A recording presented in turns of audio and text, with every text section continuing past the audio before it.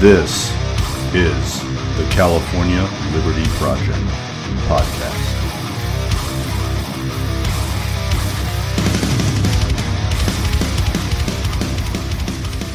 Welcome back to the California Liberty Project podcast. My name is Greg, and I appreciate everyone being with us here today. Make sure to subscribe to our channel. Brand new channel is up on Rumble and YouTube, so subscribe and follow us there. Check out the first few videos that I have posted, and please also subscribe, like, and share on Apple, Google, Spotify, wherever you get your podcasts. So I'd appreciate that. So today we're going to talk about some economics, not just theory, but also some practical implications of economics, and a great seminal awesome book that I think you should all read. Everyone here who's a free marketeer, a capitalist, everyone here who wants to understand how the world actually works should have already read this book. And what is this book?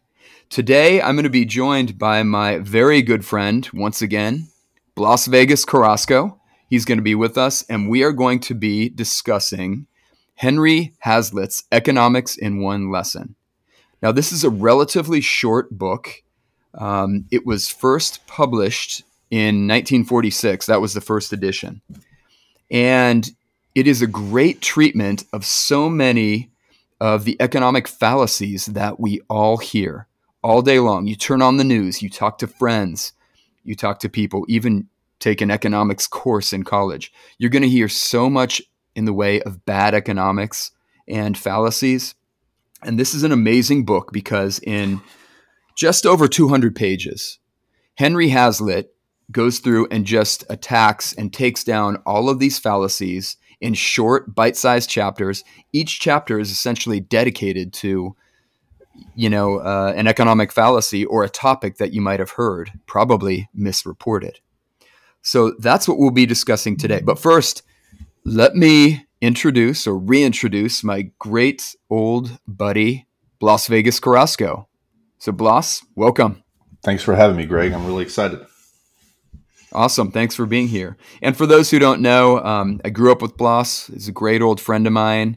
He's currently an entrepreneur, a martial artist, and a jack of all trades. And someone who's interested in the ideas of liberty. We've had lots of these great discussions. And so I thought, let me be bringing Blas on from time to time to talk about a classic old textbook, some great old liberty topic, some liberty warrior or hero, or just whatever we want to chat about. So, Blas, thank you for being back with us on the show. It's been too long already. Yeah, it has. And thanks again for having me. These are always a great learning experience and a lot of fun for me to do. So I'm happy to support your podcast. Awesome, man. Yeah, thanks for being here. So, economics in one lesson. So as liberty fans, as liberty lovers, freedom fighters, we're very interested in economics, free market economics, capitalism, so-called, with the quotes around it. We are definitely free marketeers. We are definitely freedom lovers and capitalists here. But we really need to dive into what that actually means. Why is it inextricably linked with political liberty? How do the two get intertwined? And this book, Economics in One Lesson, really does a great job of kind of taking apart or looking at some of these fallacies, as I mentioned, but they're also intertwined with politics. So often your economic choices are governed by the politics of the moment, and especially political fallacies and misunderstandings. So first of all, why Henry Hazlitt? Who was Henry Hazlitt, the author of this book? So Hazlitt was an American businessman. Really, he was a business and economics journalist, first and foremost. And, he did all of his work in the 20th century. And he was a contemporary of a lot of wonderful free market economists, such as Ludwig von Mises, Ayn Rand. He actually introduced the two of them to one another. And he did die in 1993, Hazlitt. But he had just numerous contributions in terms of some scholarly articles, economic articles, and so forth. A real warrior for liberty and free market economics. He was a founding member of the Foundation for Economic Education, FEE or FEE. They put out great stuff even to this day, of course. And he was also a founding member, or one of the original members of the Mont Pelerin Free Market Society, along with luminaries such as Milton Friedman, I believe Hayek and Mises as well. And again, he was in Mises's and Rothbard, Murray Rothbard's inner circle of friends and economists, economic thinkers for many years.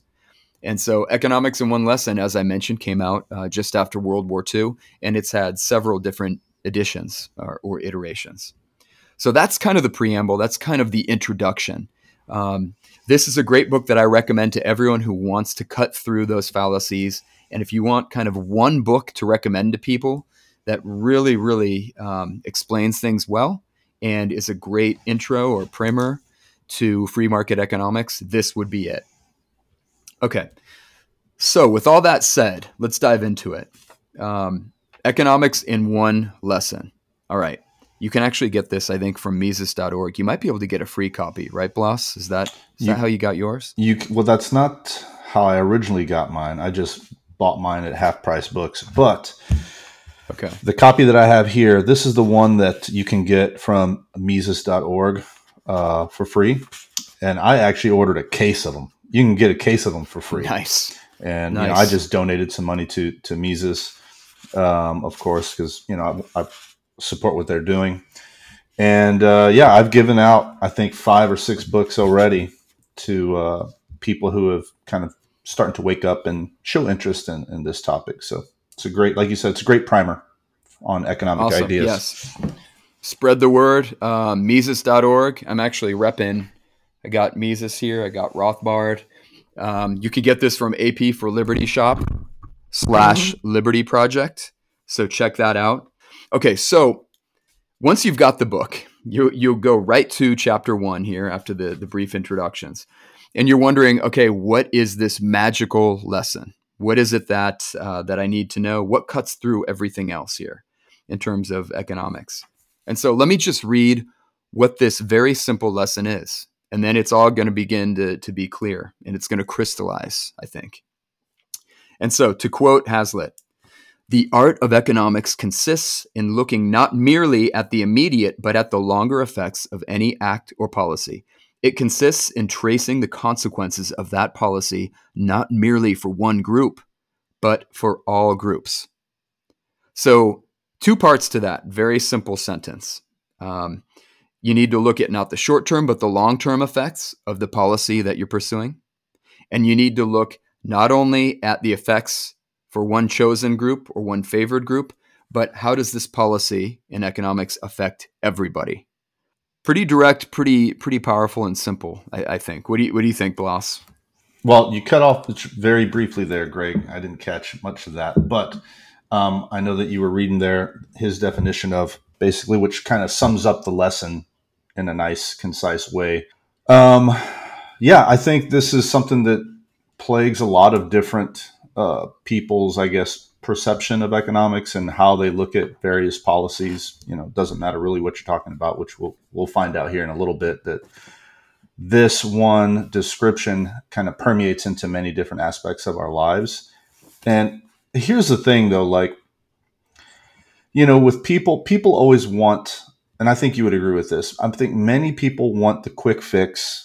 Many people want, the feel good solution that gives that, instant dopamine rush or whatever, of feeling good and trying to do good. And even though they may be well-meaning intentions, it doesn't mean that they're the right decisions to make, because they are kind of stuck in that short-term perspective. They don't consider what's going to happen, a year, 5 years, or even 10 years down the road. So,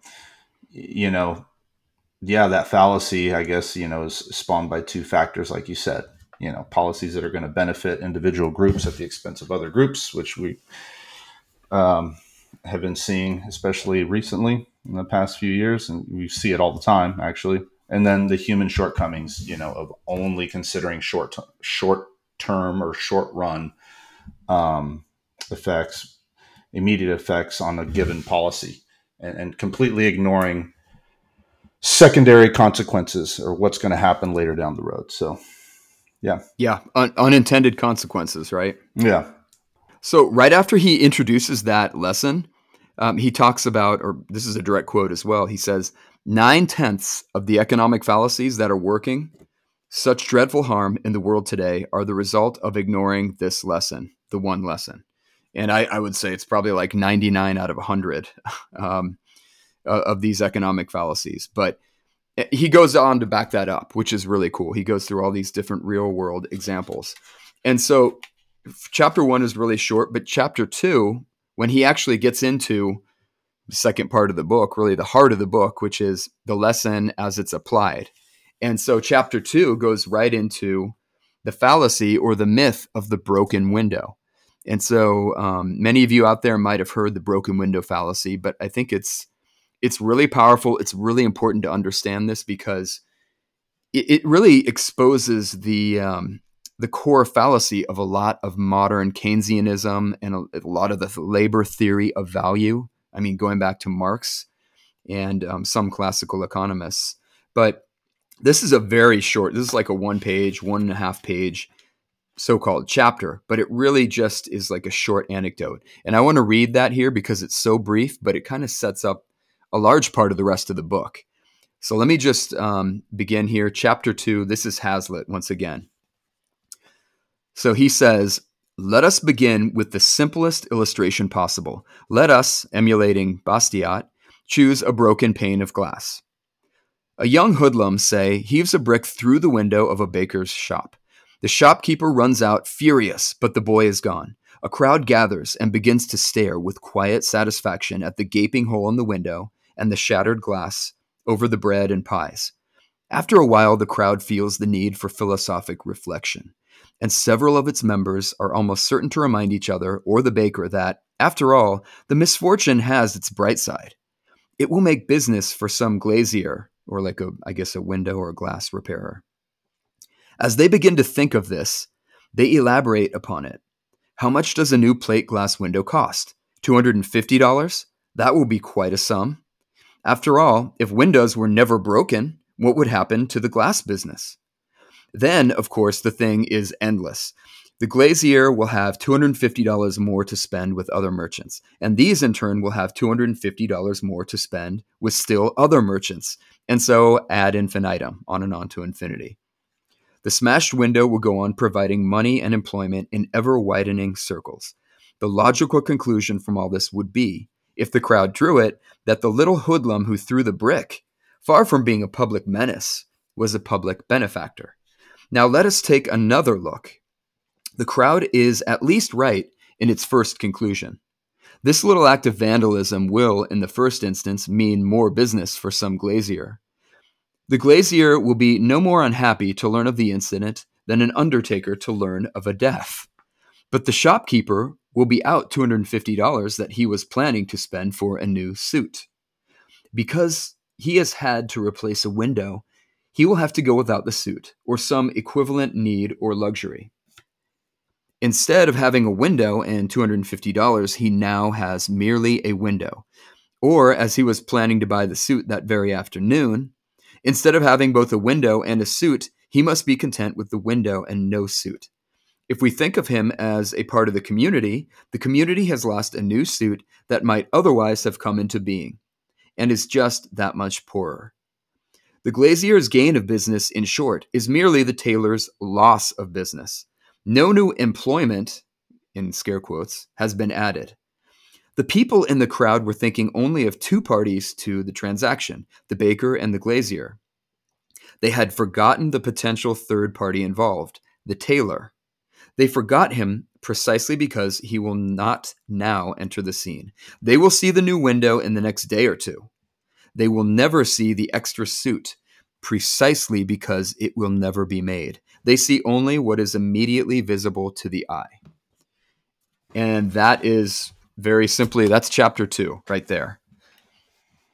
So thoughts on that Blas, on that brief chapter? Yeah.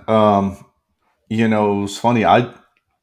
when I first read this, I had not really considered that, but to speak this to and to put it in a simple way, one person's gain is another person's loss ultimately, right? So, um, and it's quite common that people are only going to consider what is immediately visible.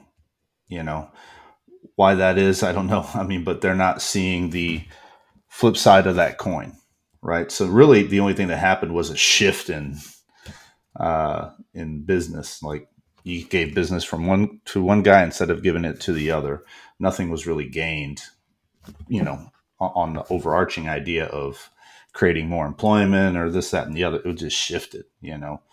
But one Right. guy did lose out on the deal, the tailor. So, and so this broken window fallacy, I think we talked about it earlier before we went live, which I'm sure you'll go into.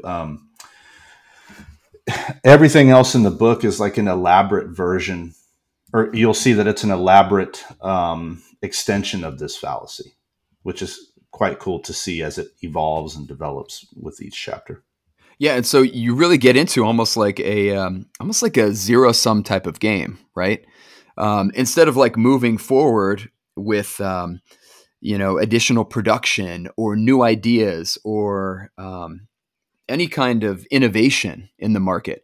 Instead of moving forward, now that $250 is really backward looking, right? And it's just replacing what was already there. And then, as you said, and as Hazlitt said, that $250 is not going to buy the new suit or whatever it is. The suit is just an example, right? He could be buying anything, but it could be the next new piece of technology, pushing technology forward or whatever, right? Yeah, But now it's backward looking, and we're just spending $250 to get back to where we were before, and that's yeah, really the key. One of the key realizations.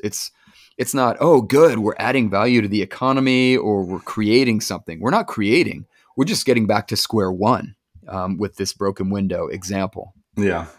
No, you're exactly right. It's funny about this. Let's talk about this fallacy just for one more second. So he spent money on a broken window, but like you said, it could have been a suit. He could have spent the money on something else. But let's say he wanted to spend something, like you said, on some new piece of technology or a new something that was going to bring more efficiency to his business, right?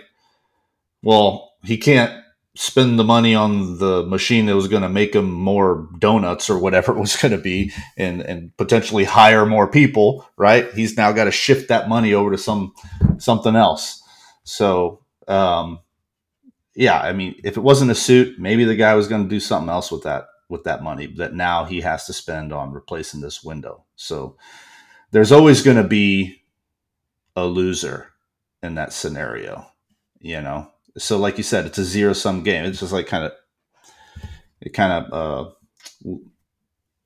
evens out, I guess. There's no um, additional anything that's going to come from that. Headaches will come from that Yeah, than and a and broken window, but $250 less donut innovation is yeah, that's kind of a scary thought. I don't want to miss out on the donuts. But yeah, I mean, that $250 could have been even loaned out to a friend to start a new business in the community or whatever. So, just repairing like a broken window, and I don't want to hit this too hard, but it really doesn't push anyone in the community forward. It doesn't expand the economy. It hmm doesn't really do much but replace what's already been broken. yeah, And then so taking this and then moving on to chapter 3, kind of taking this idea, the broken window fallacy, we see it. We hear people talk about it. We hear idiot politicians and warmongers talk about it in relation to battles and war. And I mean, a lot of people, this is their understanding of even American history. What ended the Great Depression? Oh, World War II ended the Great Depression. This kind of idiocy. So, chapter 3 is essentially kind of hilariously called The Blessings of Destruction. And it's a little bit ironic and it's kind of funny too, kind of tragic. We're almost going through some of that right now. But when there's such cheerleaders and warmongers, who and people who just try to look at the positives, the net positives or benefits of war, and of course, I don't think there are any net positives at all. But even positives straight out, We're thinking about, oh, full employment in the war machine or whatever. Are we actually better off with war than peace? Um, this is kind of one of the ideas that are brought up in chapter 3 by Hazlitt. Are we better off economically with war than peace? And the idea is ludicrous. I think to a lot of junior high kids who first hear this about like World War II pulling us out of the Great Depression, it kind of sounds plausible, right? You basically take all the young men, 18, 19, 20-year-olds, you pull them out of whatever situation they were in here in the US in the latter stages of the Great Depression. And the Great Depression did last for many, many years, even with all of FDR's idiotic employment and make work programs. Unemployment was bouncing up and down, and it was still awful back in 1937, 1938. It was very high on the eve of World War II. But yeah, if you take all these young men and then you just automatically put them in a government make work program, which is, essentially what the military is, you can argue about the merits of going to war. But we're basically sending an entire generation to war. Well, yeah, of course you're going to lower unemployment. The question is, what are those young men and now young women as well? What are they engaged in? Is it building? Is it creating value for people? Is it making people's lives better? Or is it getting mired in some awful war where they could lose their life? Is that kind of activity productive? And then also one of the key things in this chapter, and I want to hear your thoughts on this. We were kind of joking about this before, Blas, but the difference between need and demand. So if you destroy an entire village somewhere in France or, God forbid, in Syria or Ukraine, you destroy this village or this town, yeah, there's going to be a need for new housing and new bakeries, new grocery stores, of course. And that's tragic because a lot of the people there are suffering, right? But that's not demand in terms of the economic sense. You don't have the purchasing power. There's not that ability to just replace what was lost immediately. There's an immediate need as soon as your house is blown up or your apartment building's destroyed, but that shouldn't be confused with a healthy economy or demand increasing. So what are your thoughts on that? It's almost like, well, it is exactly this. Governments will use like, this war or the just pure destruction as a way to artificially create the idea of demand, right? Which is crazy. It's a crazy idea. It sounds, Right.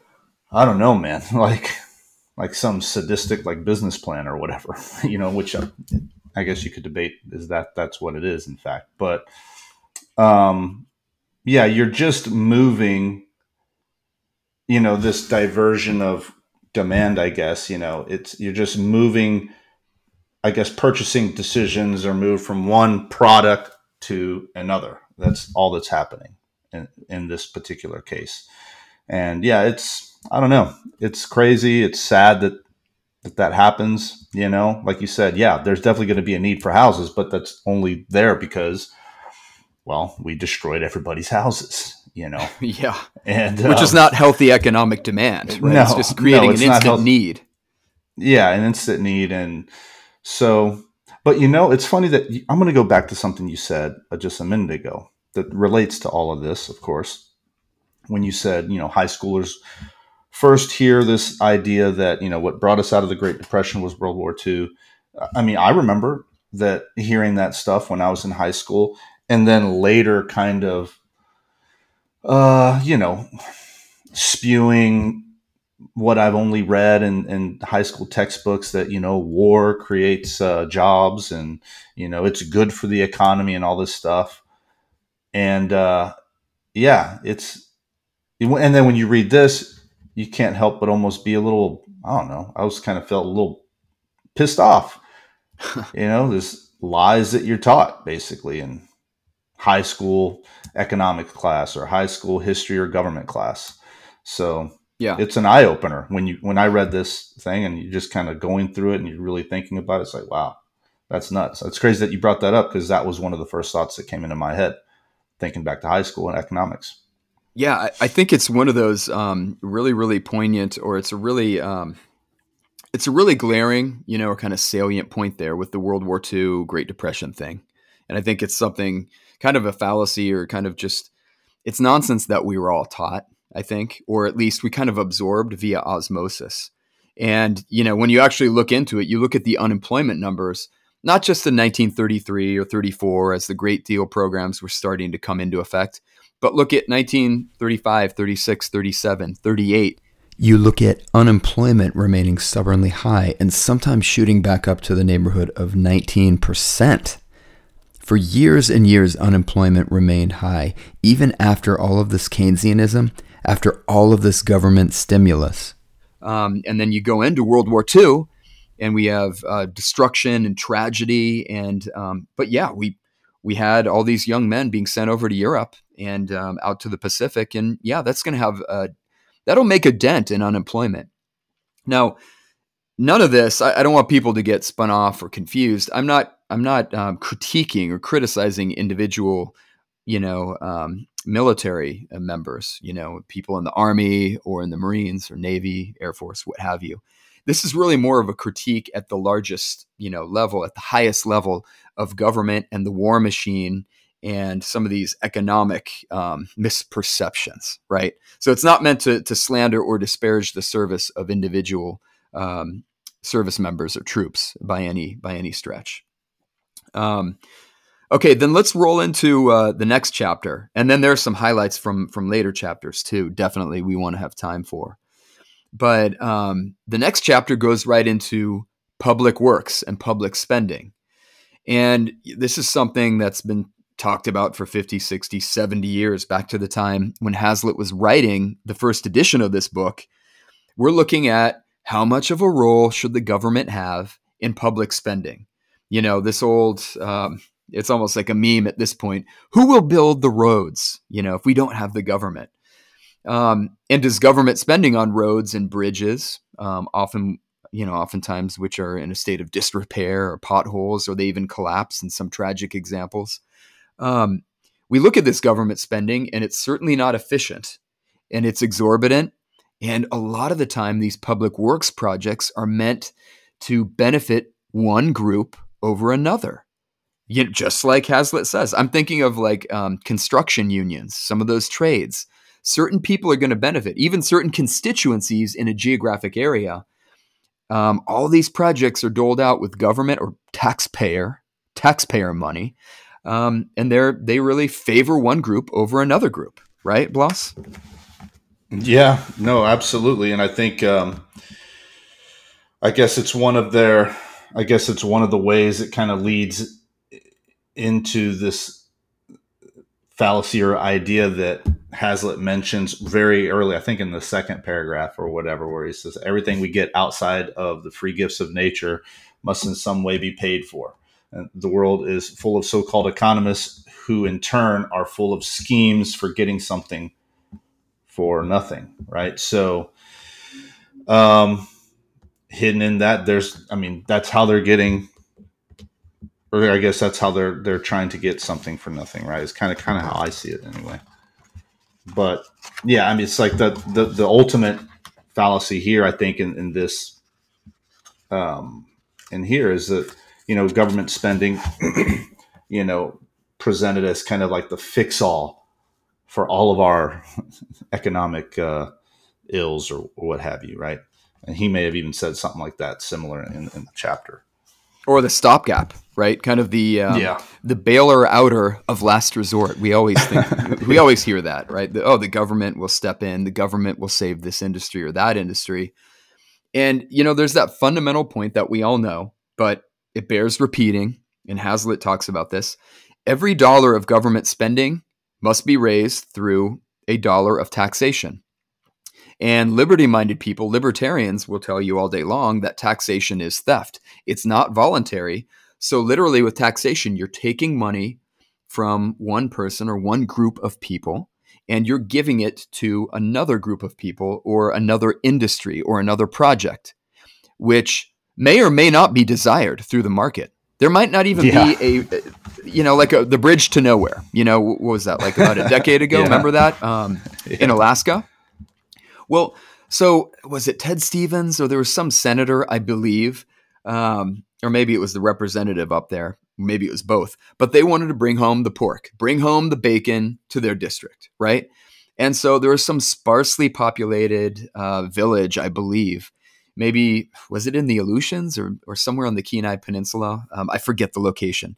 But the point is, it was sparsely populated, very remote, and there was this giant publicly funded, taxpayer funded bridge project that went in because that senator, it might have been the representative, those politicians wanted to be perceived positively and they wanted to bring home the bacon. So they take money from taxpayers all around the United States in all 50 states, and they get to plop it down and spend on some giant, exorbitant, wasteful project like building a bridge in the middle of nowhere. You know what this reminds me of, Greg? What's that? Of the movie Falling Down, where What part? where he's walking through. He's on his way home. If you guys haven't seen the movie, you need to watch it. It's great. Michael Douglas. Yeah. Yeah, they're doing a construction on like a road, and he goes in there and he's like, "What is all this about? The road was perfectly fine like yesterday or whatever. What's wrong with it now?" So when I was reading this chapter, that scene in Falling Down came to mind. Yeah. Just spending for no reason, and he goes into like taxpayer stuff. I think even in that movie at that point, I can't remember, but yeah, that's what I'm thinking of. Pretty. Yeah, funny. he's an angry dude who has been working in the military-industrial complex, and he has a bad afternoon one day. But I think in that scene, correct me if I'm wrong, he's somewhere on some crowded, trafficy LA freeway. He just gets out of his car. He's had enough, right? And he goes up to these construction guys. Doesn't he end up making them admit that like they don't know? There's nothing wrong with the road. They're just jackhammering it or whatever. Yeah. He makes them admit, and then there's no reason for it. Yeah, he's like, well, let me give you a reason to fix the road. And he like shoots it with a bazooka or whatever. I don't even know what he does, but it's hilarious. It's quite hilarious. But he does get them to admit that ultimately there's just nothing to fix. And then the guy, I think the construction worker says, "Hey, buddy, I'm just here, I'm just here getting a payday or whatever." Ultimately, I think is what the guy says. Exactly. It's kind of funny. Yeah, there are a lot of themes like that in that movie. It's a fascinating movie, actually. Maybe we'll do a video on that movie. We should. Yeah, we should. That'd be awesome. So, yeah, there's everyone who's listening. There's your second homework assignment, if we can call it that.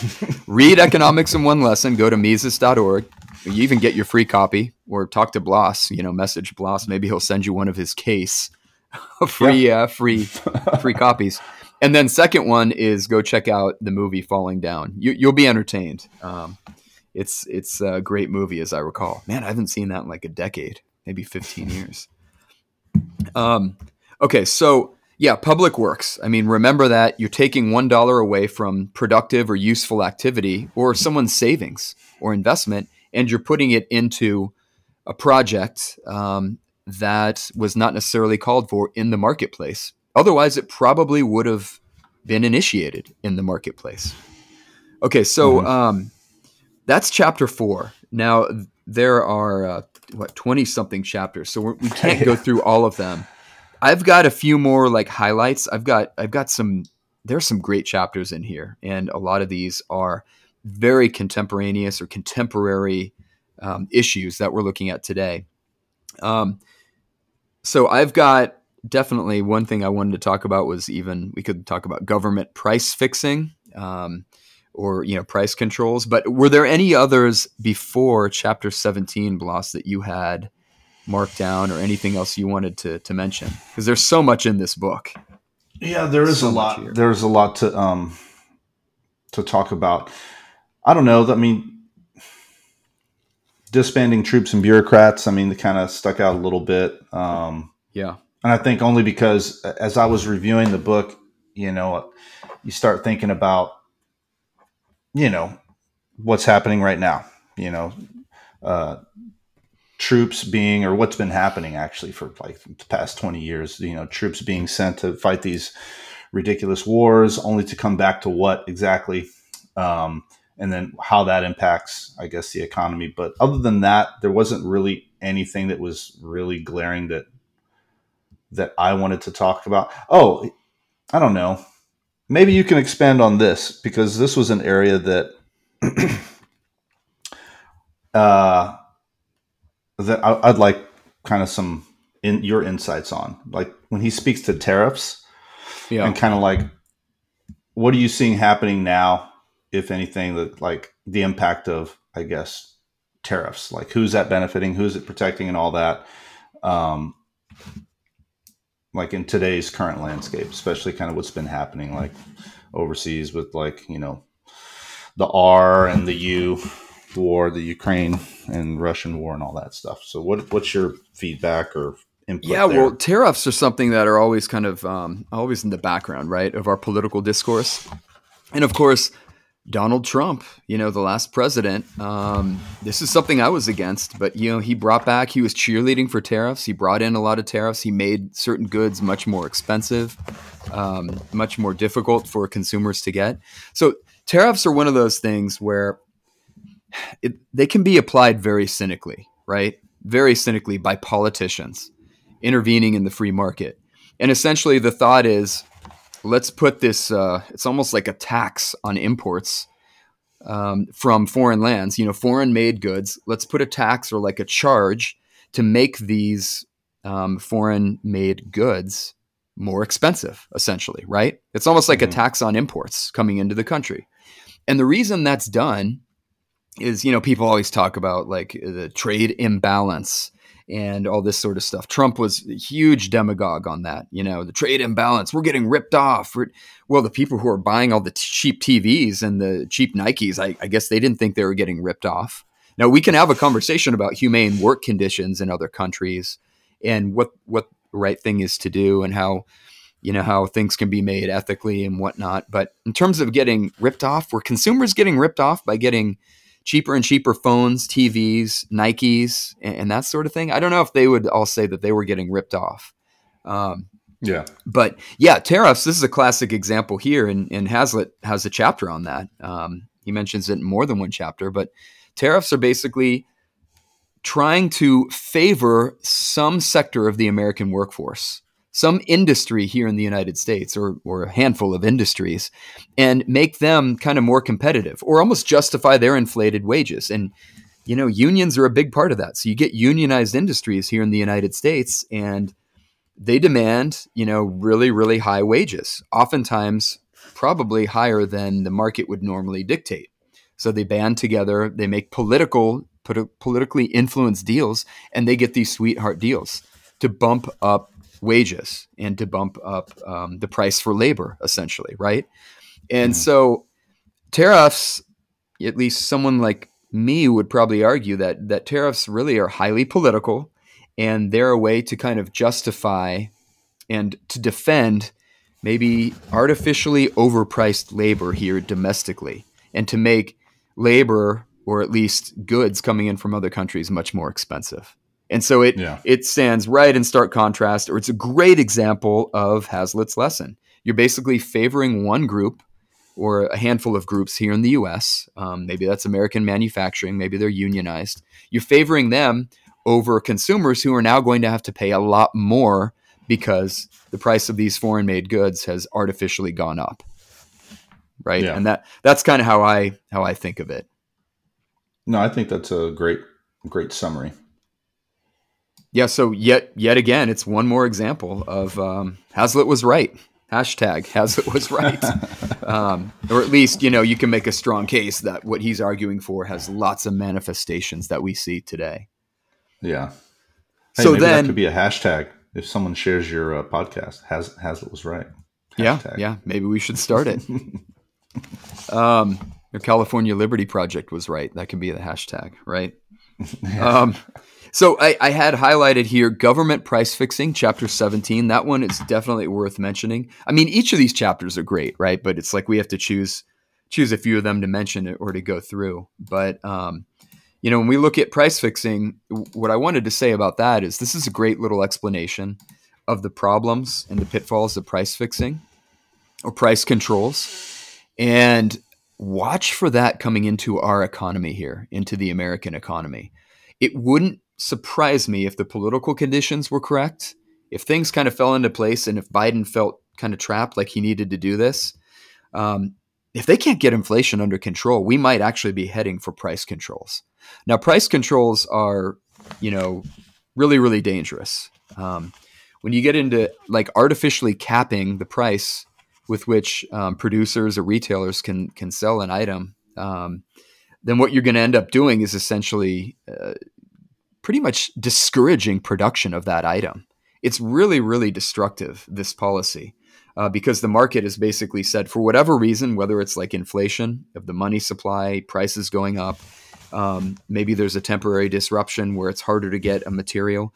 There's some market reason why prices would be going up. And it's not always salutary. It's not always healthy, but whatever it is, when you squelch that price signal, you throw the economy, you throw things out of balance. Things get out of whack, right?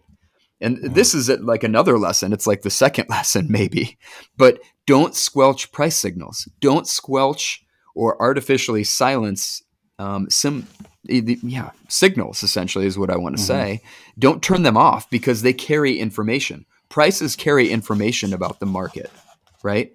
But the government steps in and they put an artificial signal into the market, and it causes disruptions and even malinvestment in other cases. And so I think that we could be headed for price controls in this inflationary environment where interest rates they're not rising to the level that they probably need to be at, unfortunately. Yeah. So in that chapter, Greg, if I'm not mistaken, now of course you have to remember I couldn't find my original copy of the book. I'm using one out of my case or whatever. But if I remember correctly, he does mention the consequences of price fixing on supply for a specific commodities or whatever like that. Can you kind of expand upon that if you remember that part in the chapter at all? I think So it's kind price of fixing as far as prices for its effect certain. on its effect on demand and supply. Yeah. So essentially, if you just cap the price, demand is going to remain the same or actually increase because the price is being held below market rates, right? So people are going to say there's that need there, and there's the purchasing power. So therefore, those things coupled together, people are going to say, oh, that demand is there, it's increasing because wow, this is a good deal. Look at this. So what you're gonna do there is as demand increases, on the flip side of this is that demand is increasing, then supply is actually going to drop off. Because if it's no longer economically feasible for producers to create that product at the market rate, the market clearing rate, and to make a little bit of a profit, if they're not making profits, they're not going to do it anymore, right? They're not going to make the widget. They're not going to make the TV or the tire, right? So then supply becomes disrupted because people are going to say, or companies, firms will say, yeah, no thanks, because I'm not doing this as a charity. And so I'm going to get into a different business. So supply can be disrupted. Supply can go down as that demand Yeah. flatlines or even begins increasing. And then, Right. you've got that supply demand thing, which is, you're going to have shortages because that supply demand imbalance can't be worked out or rectified and reconciled via prices. That signal's been cut off. That's been flatlined or held constant. And so, increasing demand, but flatlining supply or decreasing supply leads to increased prices. And I think Yeah. that's kind of some of how he describes it. Yeah, I think this chapter is definitely one that I'll reread, and that I suggest anybody who has plans on reading this book kind of focus on, because I think this illustrates. I think this one chapter, I think, probably does one of the best jobs of illustrating his original point in the lesson, right? And especially when he's talking about what you see in the short term versus the unseen consequences you're going to see later, right? And in this case, Right. yeah, it might seem like a good thing, this perceived notion that a demand is increased while a widget is cheaper, but what they're not seeing is the backside of all of that, how it impacts suppliers, and how it's going to ultimately impact supply, because consumers want good prices and a variety and ample supply of a thing or whatever, Right. right? So yeah, it's a great I think, illustration of Hazlitt's um, lesson, which he mentions within those first two chapters. I think it's worth Yeah, and what he revisiting. specifically says, Blas, I've got it right here. He specifically says, now we cannot hold the price of any commodity below the market level without, in time, bringing about two consequences. The first is to increase demand for that commodity, as we mentioned.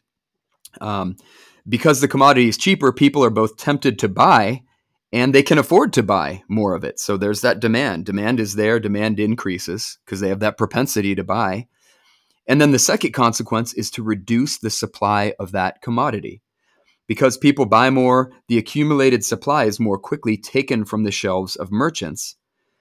And in addition to this, production of that commodity is discouraged.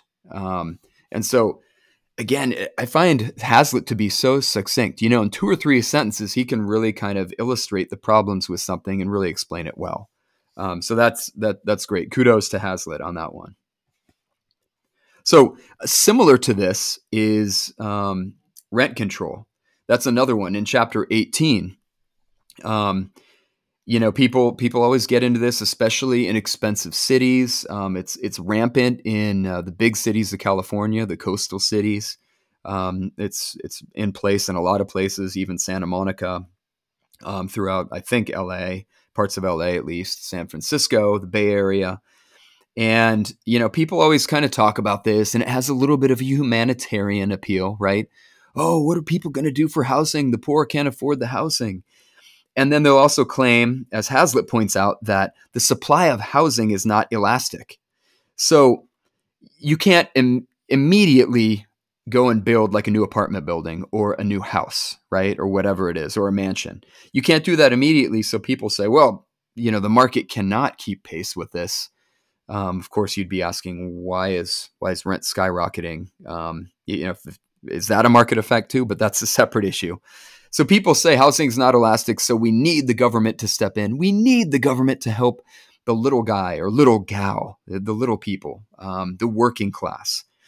And so what Hazlitt says is that when you come in, when the government comes in and caps out the price of housing, essentially via rent control, that rent control encourages a wasteful use of space because you're effectively, or the government is effectively making housing and apartments and condos, whatever it is, artificially cheap. And so if something's artificially cheap, people have no incentive to be frugal, right? People are going to say, "Oh, cool, I can get maybe a bigger or better apartment, perhaps." Depending on how the rent control is written in that policy. Um, and of course, under rent control, landlords aren't even incentivized to make any repairs or improvements at all because they're not making money on the deal. They have to save money somewhere, right? If the market is saying that, ooh, really, for whatever reason, market forces dictate that prices, rent should be going up. But if you're capped out, um, as a landlord, your other expenses might be going up. What if it's inflationary, like currently today? What if the cost of food and energy and materials, to add on or to build something or to repair your units, your apartments or whatever? What if all those prices are going up? Everything's going up except the rent. Well, all of a sudden, the landlord, the investor is going to say, well, yeah, I can't afford to, I'm not going to put in new carpet. You can use the 10-year-old, 12-year-old carpet. I'm not going to fix that leaky faucet. Go fix it yourself. So what ends up happening is the quality of the actual apartment or whatever it is, the housing, that goes down. There's no incentive to make repairs to improve the property and to throw more money into this losing investment, right? And that's a big problem. And then entrepreneurs and landlords for the midterm to long term, they are not encouraged to build any more new housing because if the government's just going to step in and control what you can charge and to kind of abrogate the market forces, then those landlords are going to be like, you know what? I'll go into a different industry, right? So it's this Yeah, classic thing of like, oh, I've got a great intention. I want to help the little people, but it's like one domino after another hits and it turns into a total failure or it causes more housing shortages. Essentially, it's the big problem. yeah, sure. And I like what you said there. I think one of Hazlitt's points in the long run, new housing is not going to be built because the market incentives are low because of rent controls and all of these things, as opposed to what would happen like compared to like free market, right? So Right. they're or I guess landlords or entrepreneurs that have zero incentive to like improve a product, right? Right. If the rents are low, and like you said, they'll move to some other thing. So yeah, they're kind of stagnating, you know, competition, I guess, Right. Right. or discouraging it rather. Yeah, and so related to this is actually the next chapter. 17, 18, and 19 go together nicely. But then we get into minimum wage laws, which we have here in California. And I guess there are other cities too around the nation, right? Like Seattle and places like that. A lot of big cities kind of have these, probably New York City as well. And what that is, it's very similar. It's similar to rent control. It's similar to price control. And it's something that many places in the US are facing, and it causes problems. It wreaks havoc with the economy. And so if you put a lower bound in this case on what people can be paid, that creates this distortion in the market essentially, and you're basically just saying that people who don't add enough value, like say it's $15 an hour as the minimum wage, right? You're just basically creating unemployment for everyone who is worth $14.99 an hour or less. Anything, if you're paying someone who's not productive to the tune of $15 an hour, then that's just basically charity, or the people that would be worth that. And I'm thinking of even myself at age 16, bagging groceries or whatever. A lot of us, before we acquire skills, we're not necessarily worth what we want to be paid. We want to be paid a lot more. I would have loved to start bagging groceries at $30 an hour. But guess what? I mean, now our buddy Chad he would definitely attest to this. I was not worth $30 an hour. I wasn't worth $15 an hour. I wasn't worth $8 an hour then. In terms of my bagging groceries capabilities. As a human being, yes, of course, we're all made in the image and likeness of God. But in terms of my bagging skills, I was not up at that kind of pro level $15 an hour. What these people want to make now. Well, I'm sorry. What? Yeah, I almost wonder what an elite bagger skill looks like. I would You like to know? see that actually. Elite bagging, elite grocery Yeah, bagging. it could be turned into a sport. You Yeah. know, Well, elite bagging. that's what these folks are like getting paid at that level now, like $15 an hour. Imagine a $30 an hour bagger. I mean, I can't even imagine that level of productivity that person's bringing. But Yeah, I mean, all kidding that's aside, it's fun. like, is the market really saying that now bagging groceries, which a 16-year-old first entering the workforce, or even really a 15 or 14-year-old if they were allowed to work by the government, is the market really saying that person is worth that much? I don't know. I have my doubts. I think that where these laws are not in place, probably in Texas, maybe where you live, maybe in some other states in the South that practice economic freedom, I would guess that baggers are generally not making $15 an hour. Now, maybe their Yeah, of wages have course been not. bumped up to 12 or 13. I don't know if it's 10, but I don't think it's 15 an hour throughout the No, country. no, it's not. I mean, let's face it. You're not meant to be a bagger to make a career out of bagging groceries. Right, You know what I mean? right. Like, it's like I haven't met one person who wants to bag groceries who didn't want to do something else, better themselves or whatever. You know what I mean? Sure, right. Um, so yeah. Now I will say, so like when I owned a business, right? Um, yeah, I could have paid my employees, minimum wage, which I didn't. Uh, I was fortunate enough to make my own determination on how much I was going to pay my staff. Right. Um, and so I paid them, I think, somewhere between $14-15 an hour. I can't remember exactly how much I was paying them, but it was definitely more than minimum wage. But that was my decision to do so, Sure.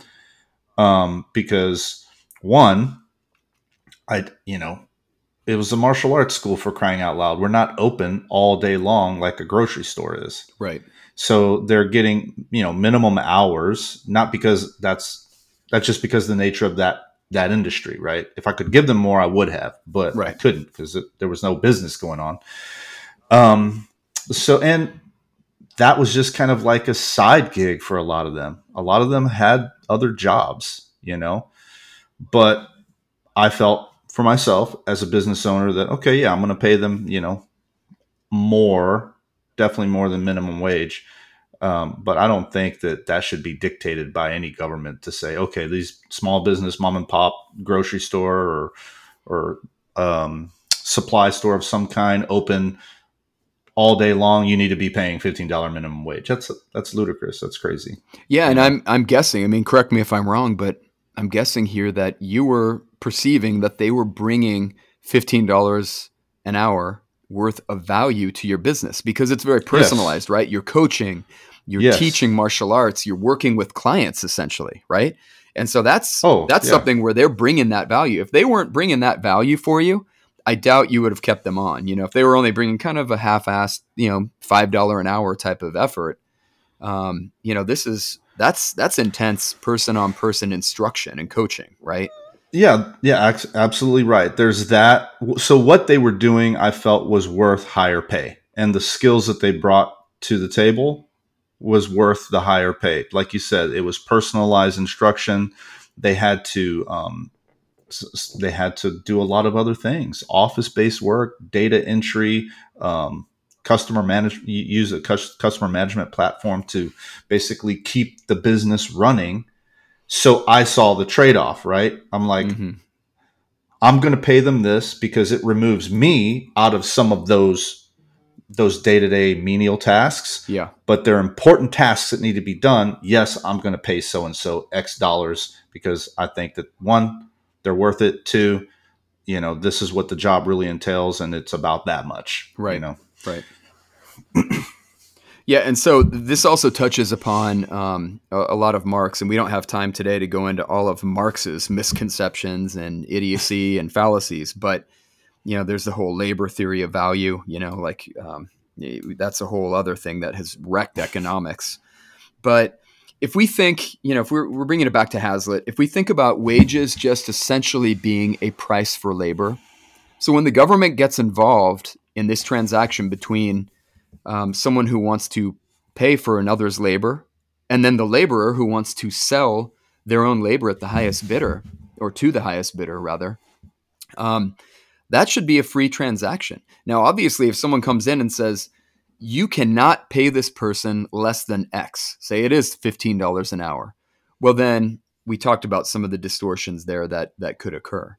And, with Marx, it gets even crazier because, Marx is against obviously privately held property. So companies, firms owning property and that sort of thing, and owning factories. They think the workers, whoever the worker class is, the proletariat, should eventually own or control the means of production.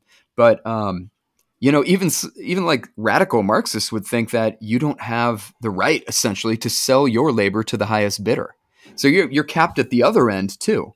Now, most socialists or most typical Keynesians and kind of schmucky economic thinkers and typical Democrats they don't carry it out that far. But we're definitely creating distortions when we put caps or floors, or when we change that nature of that contract, that negotiation between the person who wants to sell their labor and the person or business that wants to buy the labor. Right? It should be a Hmm. transaction just like any other. Um, Absolutely. and so, just time dictates that we only have a few more minutes here. I mean, there's so many other great chapters and so many other great examples in this short book. I'm even thinking about chapter 23, the mirage Yeah. of inflation, because that's very contemporary, right? We are all facing inflation right now. People are getting hammered with it.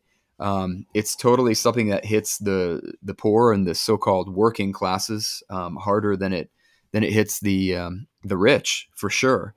And in our society, and with these inflationary forces and this printing of money to prop up businesses, or printing of money to prop up the economy, there's this fundamental confusion between the idea of, well, what is money versus what is wealth? And if you just print up a bunch of digital, dollars, little ones and zeros digitally floating around. The Treasury is involved in the Federal Reserve is buying Treasury debt and whatnot. You're just putting more dollars into the economy.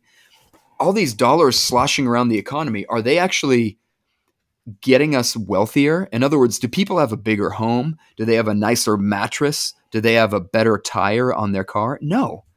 In no way is more dollars or just creating more money creating wealth.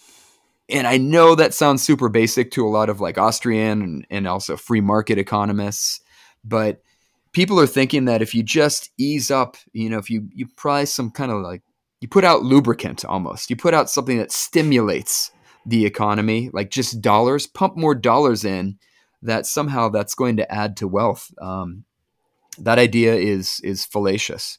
Wealth lies in actual material items that make people's lives better, right? Or goods and services that make one's life better. And so, we could spend an hour on inflation alone and what's going on. Inflation, of course, is an increase in the money supply that often results in increases in prices. And we're seeing that today. And the question is, once inflation starts, and Hazlitt talks about this, right? Once you get inflation, it's hard to control. It's difficult. It can be destructive to the economy. And here we are, right? That's where we're at in dealing with inflation. So anyway, that's right on around the corner. That's very contemporary.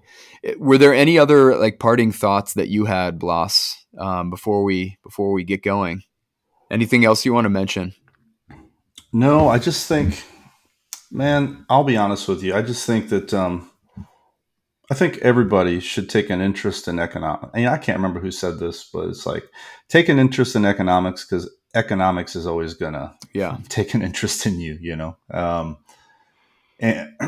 like especially if you know any younger people, that you want to try to give them some better insights and education and kind of expand their mind on good economic ideas, then absolutely recommend this book. Get them a copy. I've got, I think, a few more hard copies left. If anybody wants one, they can contact me through you, and just I'll send it to you. That's how important I think this book is. That's how important I think it is for people to really understand the importance of kind of economic literacy, I should say, because it'll impact everything. It impacts everything in your life. Absolutely, man. Yeah. So the book, once again, is Economics in One Lesson by Henry Hazlitt. It's a classic. Make sure to read it. Also, I'll put in a plug for AP for Liberty shop. You can get awesome shirts and tank tops like the one I'm wearing here. AP for libertyshop.com/Liberty Project is the code. And go check that out. And that's about it for today. There's so much more in this book that we could cover, but we'll talk about this stuff in future episodes. Really important economics fundamentals there. So go read that book. And Blas, have a great weekend, man. Thanks for joining me today. Thanks for having me, Greg. It was a lot of fun. Yeah, absolutely. We'll talk to you again really soon, man. Take care. This has been the California Liberty Project podcast. Make sure to subscribe, share it with others, and follow us on Instagram and Twitter.